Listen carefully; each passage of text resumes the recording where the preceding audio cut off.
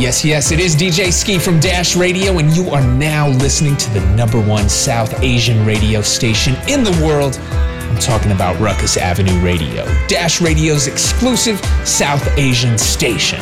Let's go. I'm a doctor, a father, an American, and Indian. I've had conversations about life with people of every walk, and as I frame the South Asian experience, I seek out the stories of people and their purpose, and what they tell me over and over again is, trust me, I know what I'm doing.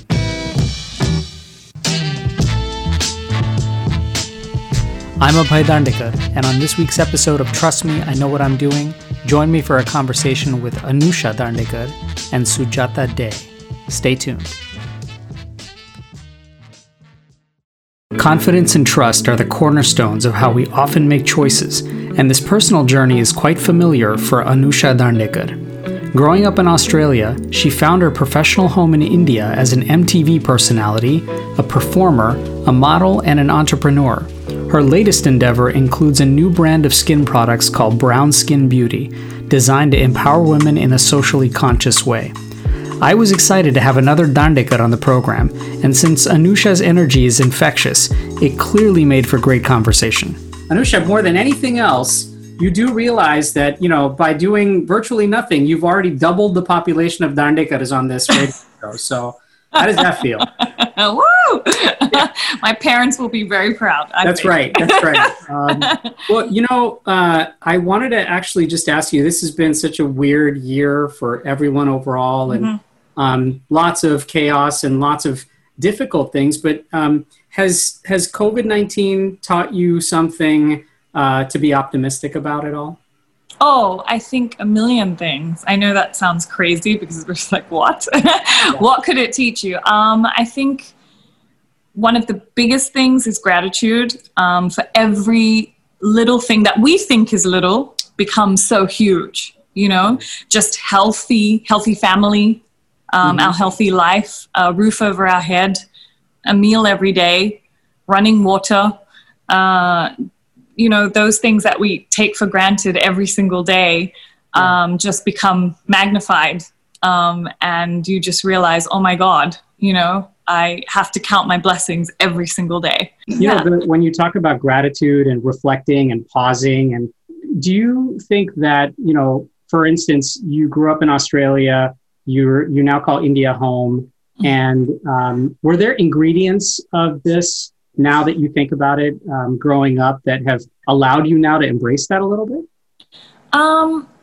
So I would say this. I think since I can remember, I've been a big believer in putting it out there in the universe. And, if you really want something, you'll get it, which is how I ended up in India with my dream job. And well, I really believe that. I think as you became a VJ, by the way? I was 19, but I wanted it when I was 9. So... Right. So, and without any fear or inhibition, I told everyone that's what I was getting. Right.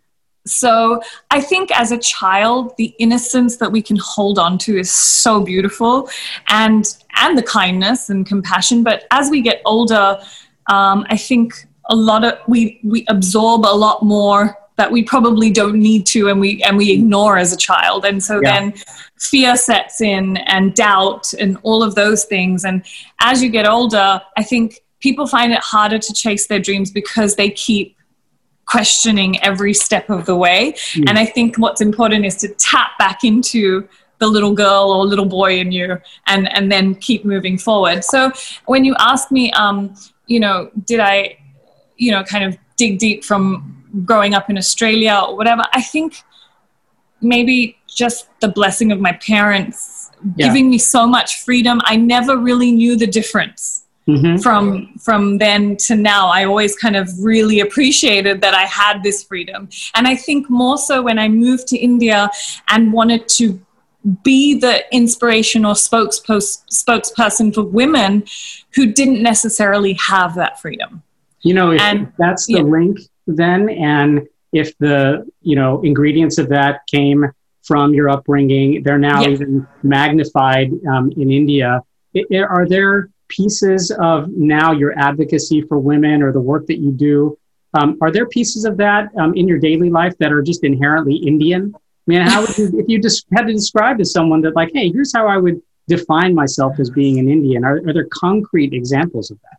Oh, yeah, it's crazy. Okay, so when I was in Australia, I didn't really maybe acknowledge the fact that I was Indian so much because I was raised in such a Western community. I wanted to just fit in, you know? And so I was kind of just doing what all my friends were doing. And, you know, but the funny thing is, I knew I was moving to India to be on MTV in India. When you were 9, right? When I was 9. Yeah. But I was being so Western about my lifestyle here in Australia. So it was really strange that that's where I wanted to move, and without a doubt. And I would still go to Pune every year or 2 years and see family and love having thumbs up and peppy chips. And I thought that was as Indian as I was going to get. And then when I moved, it's so funny. I've rarely ever shared this moment with anybody, but when I moved, sure, it was overwhelming and it was so busy and it was like, you know, I'm like, oh my God, am I going to be able to do this? But I had this one moment where I sat down and I went, oh, I'm home. You know, I'm home and I don't have to explain myself, and I'm really proud about being a brown girl, and I really love embracing it.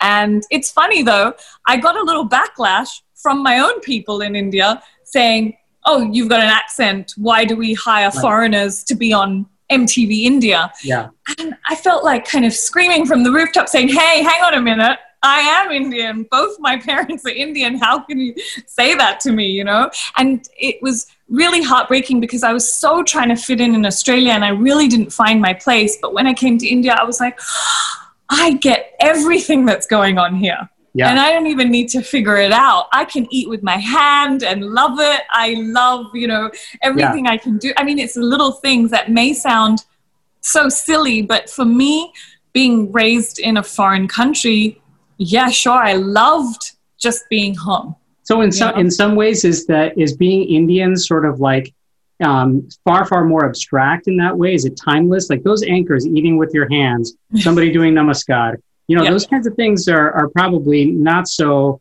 definable in that way.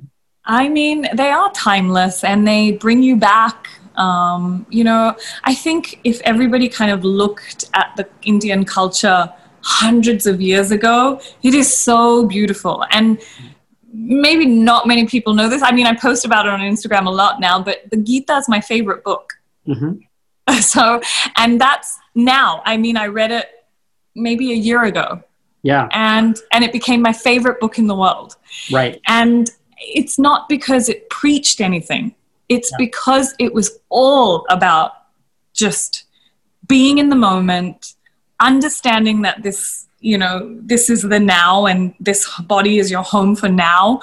And that the universe is God, like, you know, not just one particular thing. And just being kind and compassionate and selfless is just the way of life.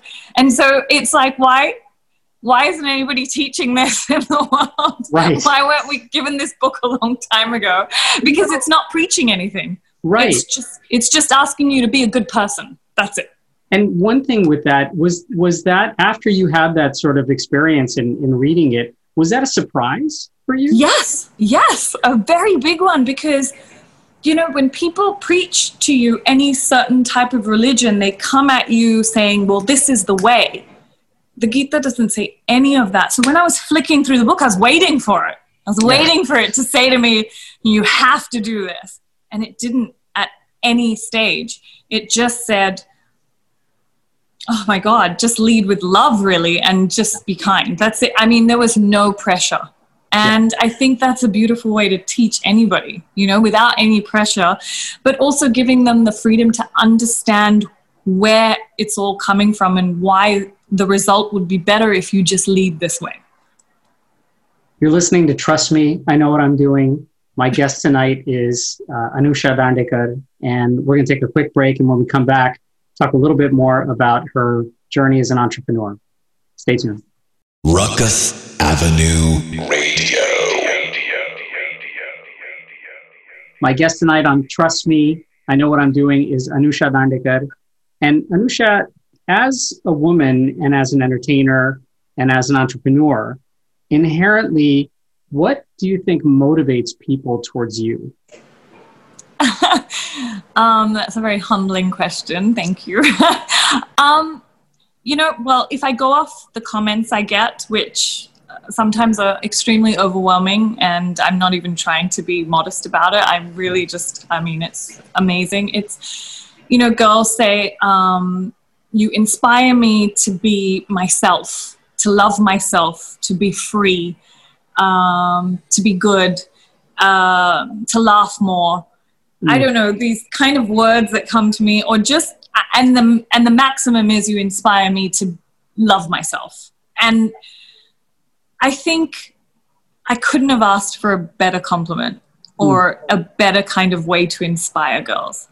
I've done a lot of shows where I've had girls stand in front of me, break down and say, I've been bullied because of my skin color, because of my weight, because of my skin, just being a woman. I, didn't feel safe. I couldn't do the job that I wanted because I was told that girls can't. And so when they maybe not just look at my career or the way I am on my social media or the kind of messages I put out there, even if I can touch one life and tell them, no, you can. All of us can. Then I feel like I'm doing something right. And I had the freedom from my parents to tell me that I could. So if I can help anybody do that too, and my sisters have had the freedom to do it as well. So I've been really blessed to be raised like that, but also I have to understand that not everybody has that opportunity to be raised like that. But that doesn't mean we give up and don't keep trying to help them. People say that being an entrepreneur, running a business or crafting a business is so personal, right? But in 2020, we do so much that is digital. So how do you develop that relationship where you can, as a woman, inspire other women when in fact it's so tough to have a personal relationship? I'm so grateful that you asked me that question, because actually I just want to tell you that. So I had a skincare line called CGG Cosmetics, Clean, Green, Gorgeous. And I loved the products and I loved what we were doing, but somewhere it just didn't, I wanted to do way more with it. So we parted ways with one of the partners, and there's just two of us now who had like really the same vision. And my vision was just, I wanted to speak to the girls that I am on TV and my audience is watching, the girls that are my audience. And I know them so well because I've been doing this for so long. And so I changed the name to Brown Skin Beauty. And my tagline is, whatever you're brown, it's beautiful. And I wanted girls to firstly understand how important that messaging is. And to your question, the answer is, how did I get personal with that? Well, during this time while we're working on the brand, solely over the phone and over Zoom calls and FaceTimes and all of that, we're building a brand, redeveloping the whole entire thing. But I also just ran a campaign. Yeah. And I wanted all the girls that follow me to enter if they felt like, and it was, you're eligible no matter what brown you are, no matter what weight, what a skin type, whatever it is, you can enter. And all I need you to do is take a picture without any makeup. Yeah. And also just send in a video saying, whatever you're brown, it's beautiful. Oh my God, Abhay Dada, we got like thousands of entries. Right. And I went through every single one for 3 days straight over the phone. I looked at every entry and I had tears, like I was crying, because girls were not only just sending me that audition, but they were also sending me real life stories about what they've gone through. Yeah. And some girls were messaging me saying, I don't care if I win. I'm just so happy to be a part of a contest for once. Yeah. That being brown helped me become part of a contest, Other girls said, I don't care if I win. I really just started loving my brown. Yeah. And so it was so overwhelming to another level that I was like in tears. I was like, oh my God, this is the best feeling. And this is just the beginning. Like, can you imagine?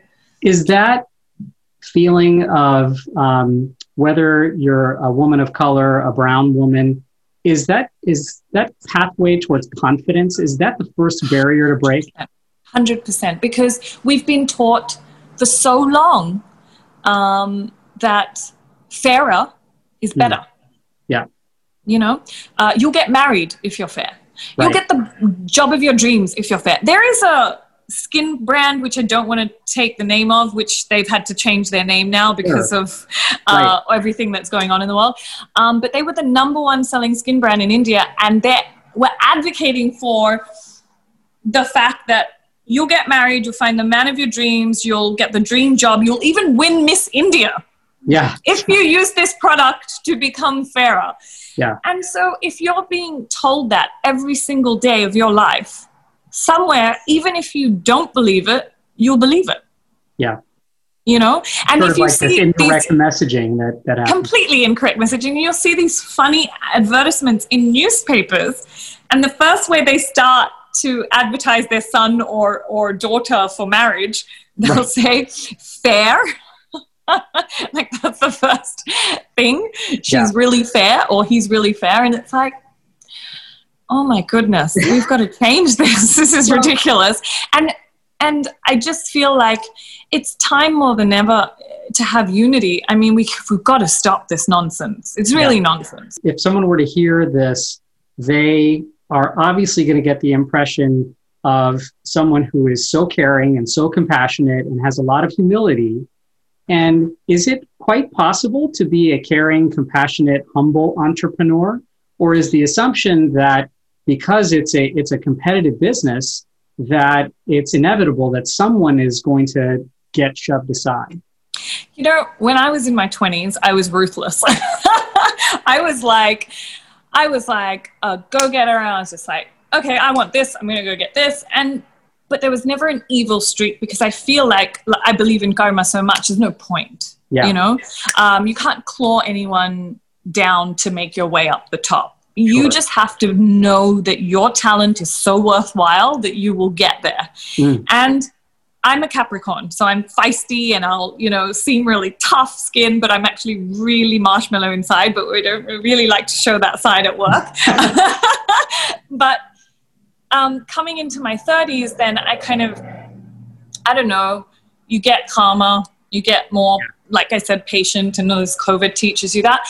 And I really don't feel that anybody's in my way. So I'll have to tell you this. When I first started, everyone's like, oh my God, you're going to have to compete with this person, that person. And that is the one thing I think that has never changed in me. I really don't compete with anybody but myself. I am the hardest on myself. So really no one can be hard on me, because I'm already there. I'm already there. Like when I watch my show back, I'm looking at it going, oh my God, I need to change this and this, and and I'm really good at taking constructive criticism. I love it because it helps you grow. So I would actually be upset with producers if they're whispering to each other and not giving me that constructive criticism, because I'm like, well, if you're whispering it, then I can't hear you, and then I can't grow. That was exactly what I would say in my 20s, and be really vocal about it. So when it comes to brown skin beauty, I feel like there's a place for everybody. And if I'm going to learn anything from the Gita, then it's like there's space for everybody. You just have to do you, and you have to believe in your product so much, or yourself so much, that it doesn't matter who comes, You're listening to Trust Me, I Know What I'm Doing. I'm Abhay Dandekar, and my guest is Anusha Dandekar. After a quick break, we're going to come back and talk more with Anusha. Stay tuned. Ruckus Avenue Radio. Welcome back, everyone. You're listening to Trust Me, I Know What I'm Doing, and my guest this evening is Anusha Dandekar. Anusha, I want to ask you something about your experience in marketing your brand, or even the experience of being a public figure in a very populated country, or even a global public figure. Is it easier to sell or amplify people's pain or misery than it is to amplify and sell their joy and their celebration? Well, with the current situation, I think it's really easy to amplify everybody's pain and misery.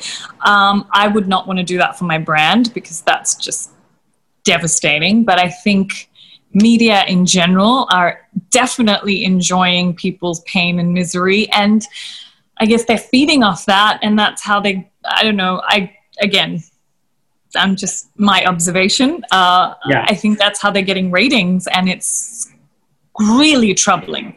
I've always said, and I've always heard, hurt people hurt people. Do you think that as an entertainer, or even as a public figure, that there are forces that drive entertainment and public figures to, in fact, really capitalize on that feeling that, hey, well, sensational pain, so to speak, sells? Honestly, in this last couple of months, I have seen even people that are either real celebrities or somewhat celebrities trying to make fame out of things like that. Yeah. What is the cost of fame? What is the cost of, money and all of this if you have to go in that direction to get it?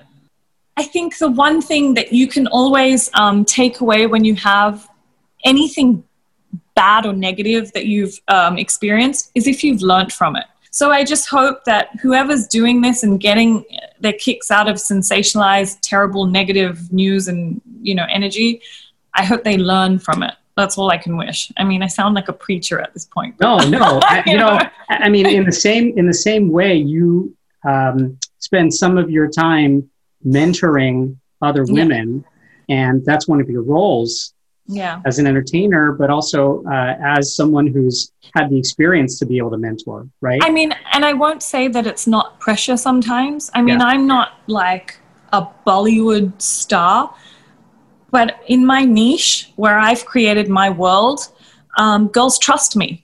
Yeah. They trust me to guide them. And why do you think that is? How have you been able to develop that trust? I think being honest. Yeah. I'm not perfect. You don't claim to be. I have done some crazy things, and I have had, my ups and downs. I've had relationships and, my own set of personal problems and, but I've lived a life where everything that I've done, I've never hidden from it.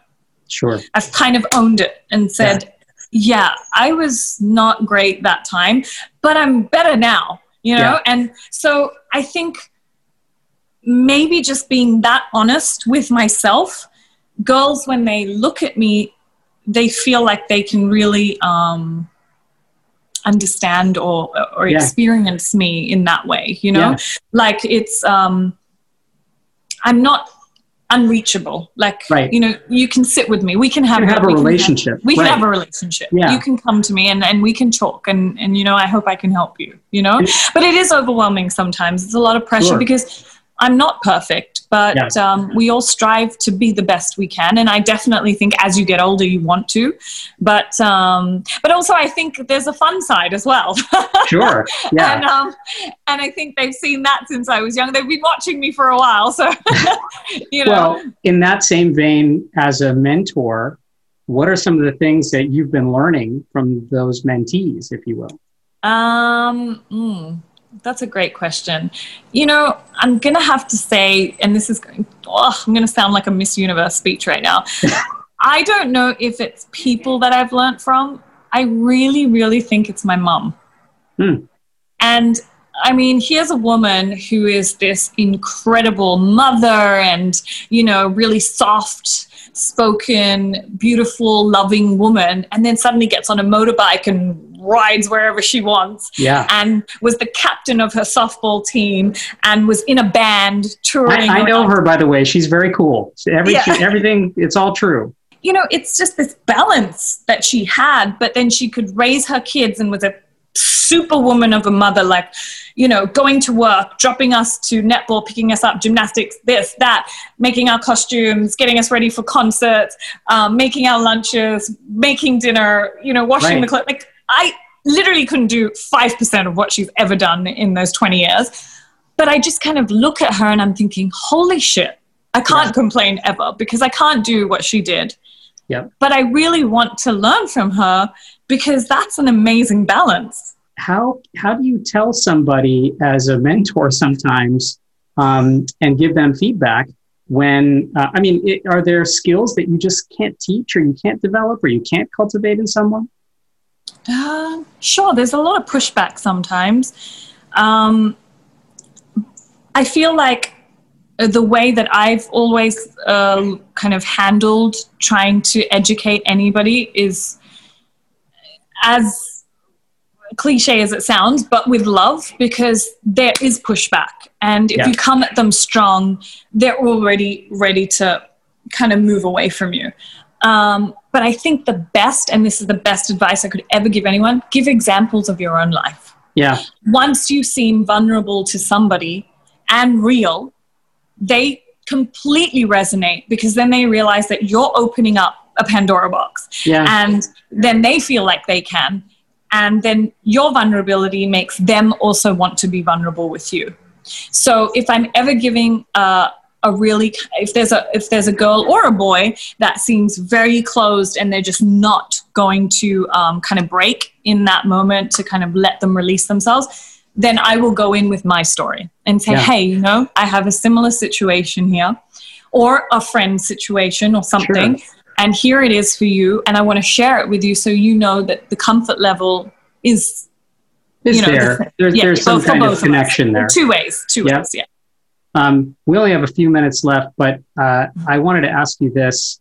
In reflecting back on not only your career, but the things that you're doing as you go forward and some of the exciting things that are happening for you now. When you leave a crowded room or a boardroom meeting or a party or, some gathering, what do you hope that people say about you when you leave? It's so funny that you asked me that, because a lot of the time you always think about the impression you've left, and it's like, oh, did I say the right thing? Yeah. Did I do the right thing? Oh my God, did I talk too much?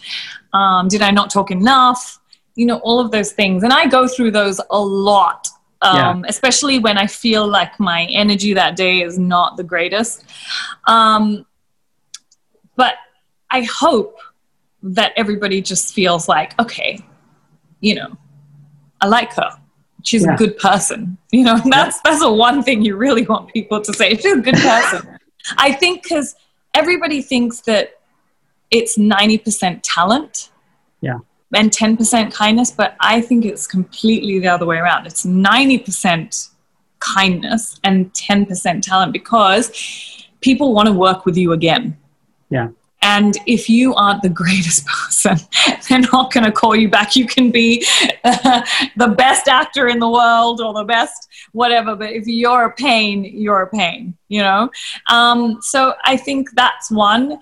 And two, that they want to be around you, There's a kind of magnetism that, for feeling inclusive and and I have had the luck of so many people saying, I love your energy. But I think it's really important, and I don't say this enough to everybody, go home and recharge, because when people are taking your energy, which is great if you're giving it and it's amazing, go home and recharge, because your energy for yourself is so valuable. And I never really kind of understood that until much later, when it was always stage and then, in studio and then traveling on a plane and then getting to another, and it was just go, go, go, go, go. And then at one point you're just going to collapse. Everything that is entertainment, the show must go on. Yeah. The show can't go on if you can't. Right. That's a great way to put that. And so sit back, and I don't just say this for entertainment. I say this whether you're in business, whether you're in medicine, whether you're in any kind of field. If you don't just sit and pause, and this is why I say COVID may be one of the biggest life lessons, because here there were suddenly so many people who had to pause and rethink their lives, all of us. Right. Right. And I think that gave us a really great moment in time to kind of build relationships, maybe start something new, find something that you love, do something different, reconnect with friends, forgive, like life is really too short. And this has taught us an immense amount about that. Well, I think that I speak for just about everybody around you, but Anusha, it's so great to reconnect. You're 100% kindness, and we're really grateful that you joined us tonight. So hopefully you'll come back and join us again soon. Oh my God, I'd love to. I'd love to. You're listening to Trust Me. I Know What I'm Doing. Stay tuned. What's going on, world? It's Martin Susu on Ruckus Avenue Radio, Dash Radio's exclusive South Asian radio station. She's an Indian American from Pittsburgh with a refreshing honesty and self-awareness, which is what I appreciated the most when I caught up with my next guest, the incredibly talented Sujata Day. As a performer, she played Sarah on the HBO series Insecure and Cece on the web series Awkward Black Girl, both created by Issa Rae. As a director, she's proudly telling stories through her work, blending authenticity with reverence and reflection. After capturing attention for her short film Cowboy and Indian, Sujata wrote, produced, directed, and starred in her latest film Definition Please, which recently won the Grand Jury Award for Best Feature Film at San Francisco's Cam Fest. As we started chatting about her films, I asked her whether her family support was any different in developing American films versus a more traditional Indian-based artistic genre. I don't think so, because even with my short film that we previously chatted about, Cowboy and Indian, like I said, I shot, produced, wrote that in 2016. I did the film festival circuit with it in 2017, and my dad was one of the first people to see the film, and he wrote back, "Ooh, this has Alfred Hitchcock vibes." And he really enjoyed it. And every time people would come to the house to, for dinner or visiting, they would play the short film for them. So they were proud of it, even though it was a very American story, but happened to have Indian faces in it. And I am completely inspired by Bollywood and Bengali films, especially the films of Satyajit Ray. And I grew up watching, Opur Shangshar and Teen Konna and Devi. And I loved watching these Bengali films, especially because I am fluent in Bengali, and it's nice to watch a film where I don't have to read the subtitles. Right. And so I think I subconsciously did get some kind of a international film education just from being in a Bengali family. And so I don't think it would have made a difference to them if I was making films in Bengali or English or Hindi. I feel like, for those who are perhaps music as an example here, where they're training to be a classical Indian dancer, they're training to be a classical Indian musician, and there's a lot of fuel behind that. And fortunately for you, your parents really help facilitate some of these. But for those who may be pursuing, more Western based arts, there may not be the same knowledge base behind that. But it sounds like for you, your dad really sort of being inspired by Hitchcock films, and it was a sort of an appropriate but really healthy blend there. Yeah. I definitely think there was a healthy blend all throughout my upbringing and childhood of not just film, but music and life experiences. Like I was going to India for my summer vacations, going to Kolkata, but then we were also going to Niagara Falls, and we were also going to Disney World and Epcot Center. So there was a really healthy balance of all the best cultures. And that's something that I'm really glad about, because I was never torn between two cultures. Sure. And, being a South Asian American, there's obviously a lot of drive that's built into this. Being able to make mistakes as an artist, does this get easier as you make success happen? Does it make it easier to process those mistakes? And for that matter, when you're a South Asian, is it harder as a South Asian, maybe with that backdrop, to sort of make mistakes? I have never been a fan of perfection. Yeah. And so I've also done a lot of improv comedy. And one of the basic rules of improv is allow yourself to go out there, say anything, fall down, make your mistakes, and get right back up and do it again.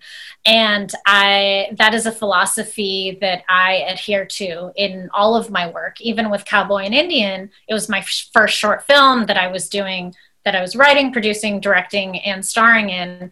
And I was funding it with my own money. So I knew that if I did make those mistakes, it would all come down to me. And and I'm not going to punish myself, you know? So I'm just like, I'm just going to allow myself to go as far as I can creatively and make those mistakes and do the best work that I can in this moment that I can with the budget that I have. And it turned out great. And so I put that same philosophy towards making Definition Please as well, because once again, I was putting in my own money as well, but then I had other investors come in. So yes, there were a couple people there relying upon me, but I was still 100% creatively, it was under my control. So once again, I allowed myself to be like, okay, this is my first feature film that I'm writing, producing, directing, and starring in. I'm going to allow myself to make those first-time filmmaker mistakes, because I know of a lot of people who have shot stuff and they don't want to put it on YouTube, or they don't want to send it to film festivals because they're like, oh, well, there's this one part that's not quite what I thought. Listen, in my movie, there's like a lot of stuff that I didn't think was going to turn out the way that it did turn out, but turned out to be happy mistakes. You know, I'm like, oh, that actually was like better than I thought it was going to be. So through that kind of risk taking and allowing yourself to fail, there's a lot of happy surprises that come out of that. I was just going to say that word, that like, you know, with the elements that you feel, you know, they may be mistakes, they may turn out into surprises. Have your films, particularly after the work is done, do you tend to find surprises sort of like over and over again as you reflect back on them? Yeah, I mean, every time I watch the movie, I'm like, oh, that's a cool thing that happened that I wasn't expecting to happen, and I'm glad that it did happen. And this also doesn't mean, making mistakes doesn't mean going into the production unorganized. So I was over prepared for this because I knew I was wearing a ton of hats, and once I had my shooting script, I put that away, and the writing part of it was done. And then I was in pre-pro, and I put my director hat on, and I was like, okay, I'm casting this film with all my friends, so let me text my friends and make sure they can do it, and have these, you know, I had a lot of movie dates with my director of photography, Brooks Ludwig, because I knew that once we got on set, we weren't going to have a lot of time in terms of me watching playback. Sure. So before we went out to shoot, I was like, okay, this is something that we need to do. We need to go over the shot list. I'll do the storyboards. Here's what I want it to look like. And so I was over prepared for everything, so that when things would fall apart, like something would happen, then we were prepared to tackle that problem as it happened, because we were so organized in every other sense. Is that the engineer in you placing that together, or does that come sometimes with a cost? I mean, are there those who are so prepared that they lose maybe the rigidity, or they have too much rigidity and they lose sort of the flexibility and fluidity of the art? You definitely cannot lose the fluidity, because you must be over prepared, but you have to be adaptive to whatever happens. So I do feel like that engineer in me is part of that. I remember one of my first classes at Case Western, I walked into my materials engineering class, and the professor had written on the board, engineer equals problem solver. And I really took that in, and I was like, oh, that's cool. I never thought of that before. Yeah. And so that's a philosophy that I brought to my set, because for example, I was shooting a scene, and I was in the scene with my lead actor, Tesh Rajan, and in the middle of shooting the scene that I'm also directing and acting in, I get a text from my producer saying, "Hey, we lost the bar location for tomorrow." Right. And I was like, "No!" Yeah. But of course I didn't say no to all the cast and crew around me. I just kind of kept it in, and I went to another room, and I was texting in between setups and being like, texted my friend in Pittsburgh, asking him if he knew anyone in Greensburg that had a bar. And then he was like, "Oh, I know this guy." And then I texted this guy. And then we, in between sets and while shooting the scene, we locked down a new bar location. Yeah. Without causing a ruckus. Yeah. In terms of like what scene we were shooting at that moment. Or I didn't want to let my cast and crew know what was happening because it was kind of an explosion. Well, and it allows you to sort of, in some ways, kind of tackle chaos and really make it yours and own it. And it's, a great mechanism for that matter to be a leader. Yeah. And also, what would the point be of me saying out loud, "Oh my God, we lost the bar location. This is crazy. This is terrible." Like, that is just putting everyone else in an awkward position. Whereas I'm just like, okay, so we lost the bar location. The engineer part of me is like, what's the next thing I need to do to secure a new bar location? So those were the actions that I took in terms of finding the solution. My guest today on Trust Me, I Know What I'm Doing is Sujata Day. After a quick break, we're going to come back and talk a little bit more about her film work. Stay tuned.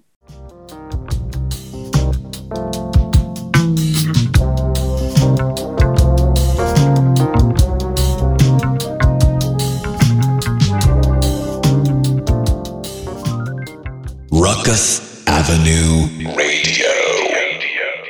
So welcome back, everyone, to this episode of Trust Me, I Know What I'm Doing. I'm Abhay Dandekar, and my guest today is Sujata Day. Sujata, I wanted to ask you, your short film Cowboy and Indian has this almost signature moment of empowerment in it. And I couldn't help but think, is this sort of a metaphorical element to your own journey as you've been in film? And what does that signified maybe for you?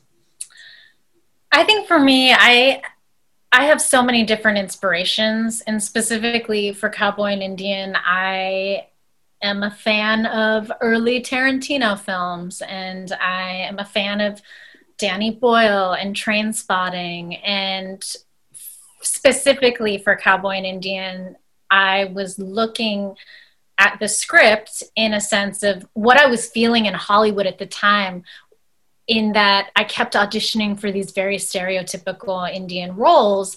And I was like, okay, how can I take that and flip it on its head? So, okay, I will do the stereotypical accent, but you don't know what's happening, So I wanted to bring that thriller aspect to it in terms of films that I loved watching, and take that, once again, that stereotype and kind of kill that stereotype, which is something that I do thematically in Cowboy and Indian, in a way that I wanted to show that, this is like my culture, but you can't judge me for my culture. I'll do the creative work in terms of how I want you to see me. Yeah. And that it was a really nice way, one of my first projects where I was able to mix my Indian culture along with being American. And also you can tell that the bride is very specifically a Bengali bride. And I lean into that a lot in my work. Even with Definition Please, it's a very Bengali American story. Sure. And that's what I enjoy watching. I enjoy watching, I want to watch this like South Indian family and what they're doing. I want to watch a Gujarati family and what's up with them. What's up with this Punjabi family? Because we're all so different in our traditions and rituals and what we enjoy and what we don't enjoy. So that's really important for me in my work. I really come from a place of being a Bengali American woman.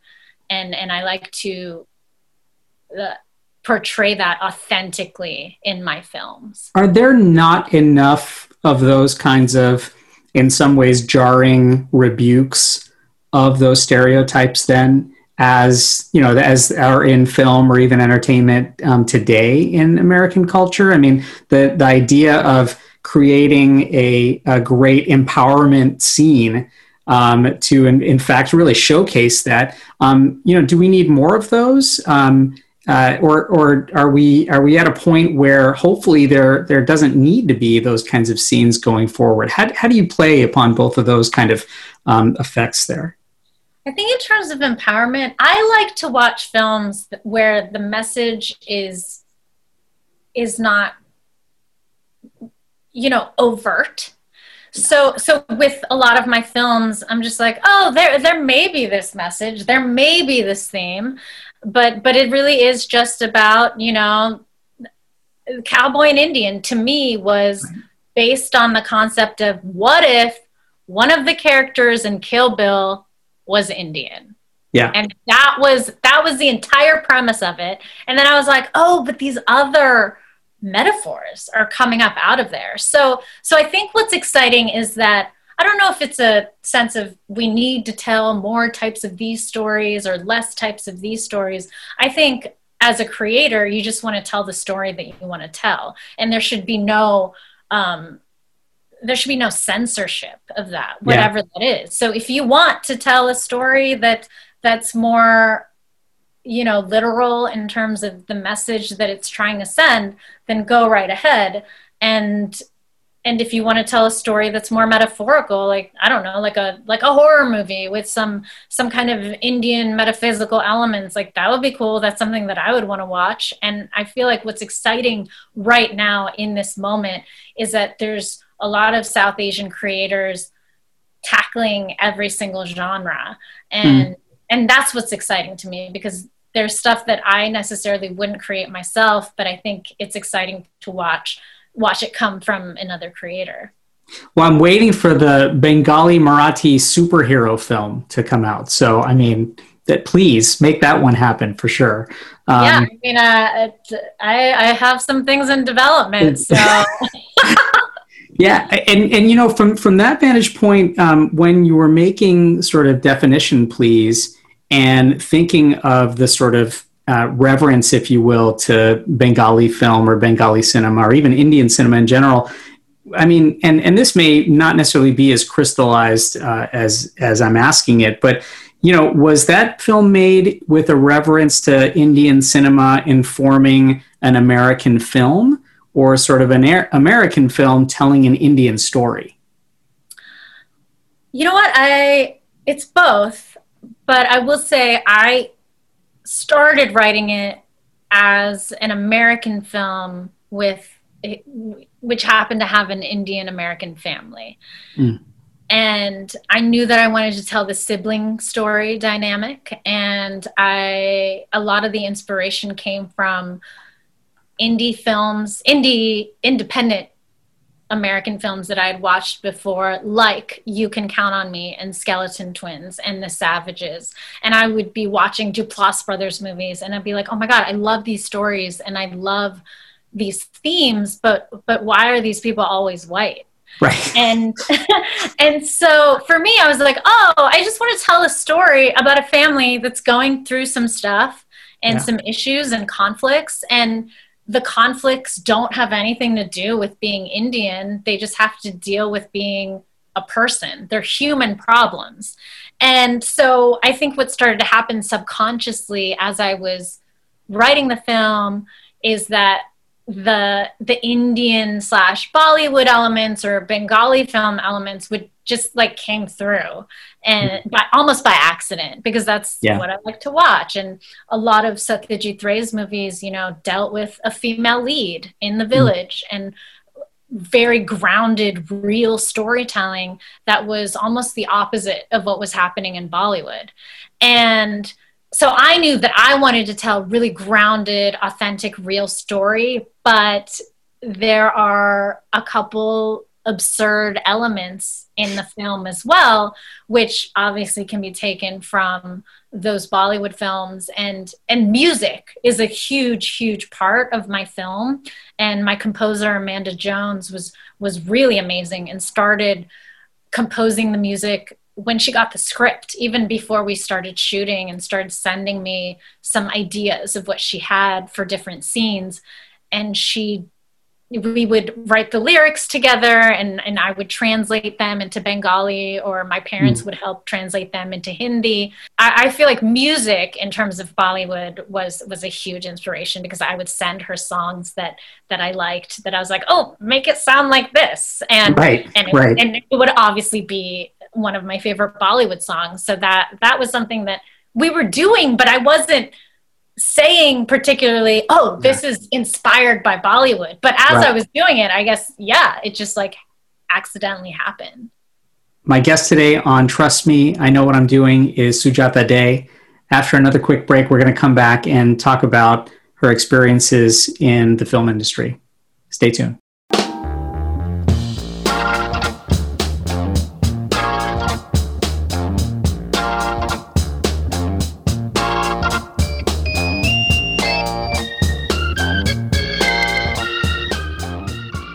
Ruckus Avenue Radio.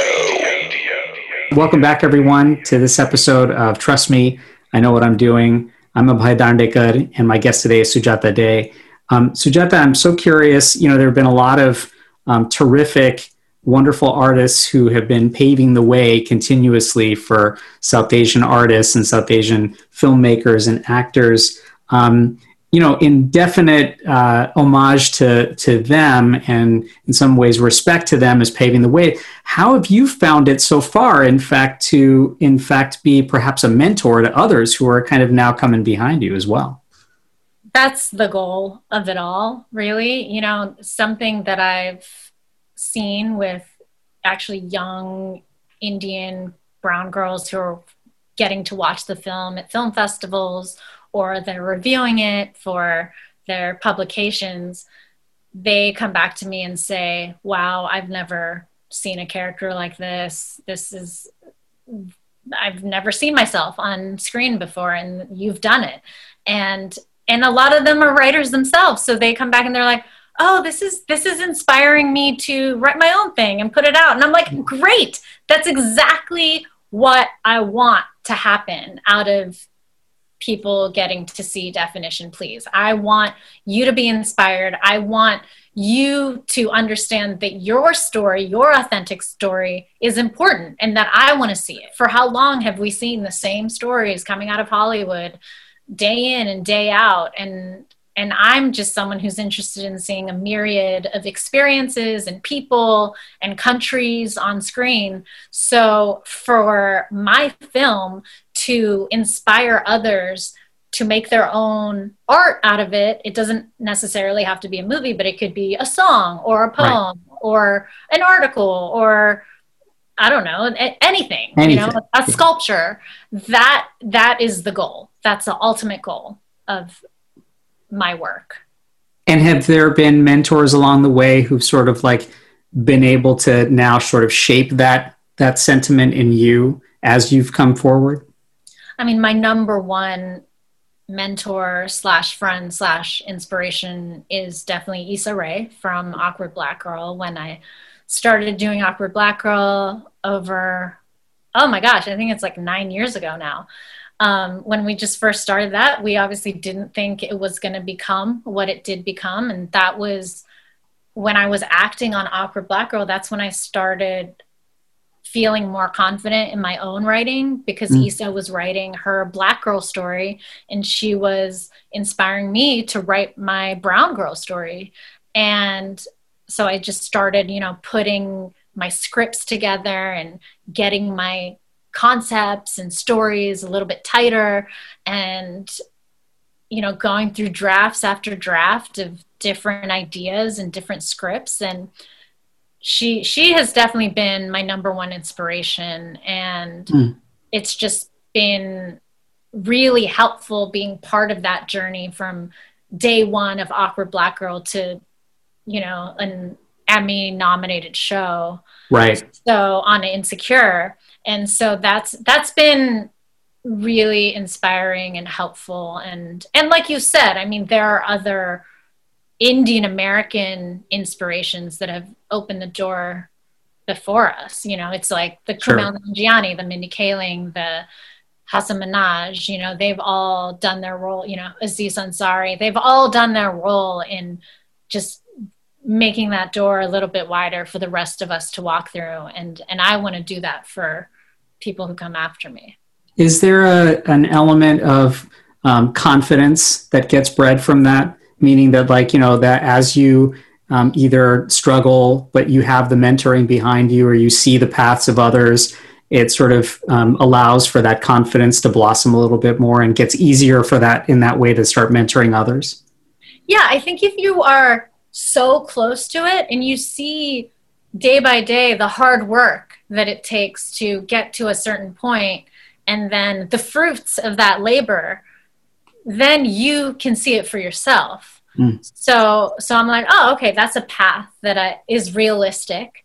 And then that's also a path that I can talk about to people who are just starting out, or who are just new, moving to LA, or thinking about moving to LA or New York, and thinking about getting into screenwriting or whatever they want to do. And that confidence is actually really important in terms of finding success in this industry.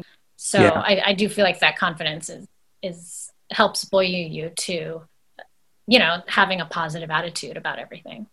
Well, and is there in that same vein, is there a danger sometimes in being labeled or, you know, boxed into being a South Asian filmmaker, a South Asian actor, a South Asian director? Or does that come with the sort of benefit of that empowerment or the benefit of that representation? Does that become some kind of balance or struggles in some ways as well? So I don't mind being labeled a South Asian American director, just because, or actor or writer, producer, because everything that I write is about South Asian American girls and women. So that's a very specific thing that I write about. I don't really write about anything else.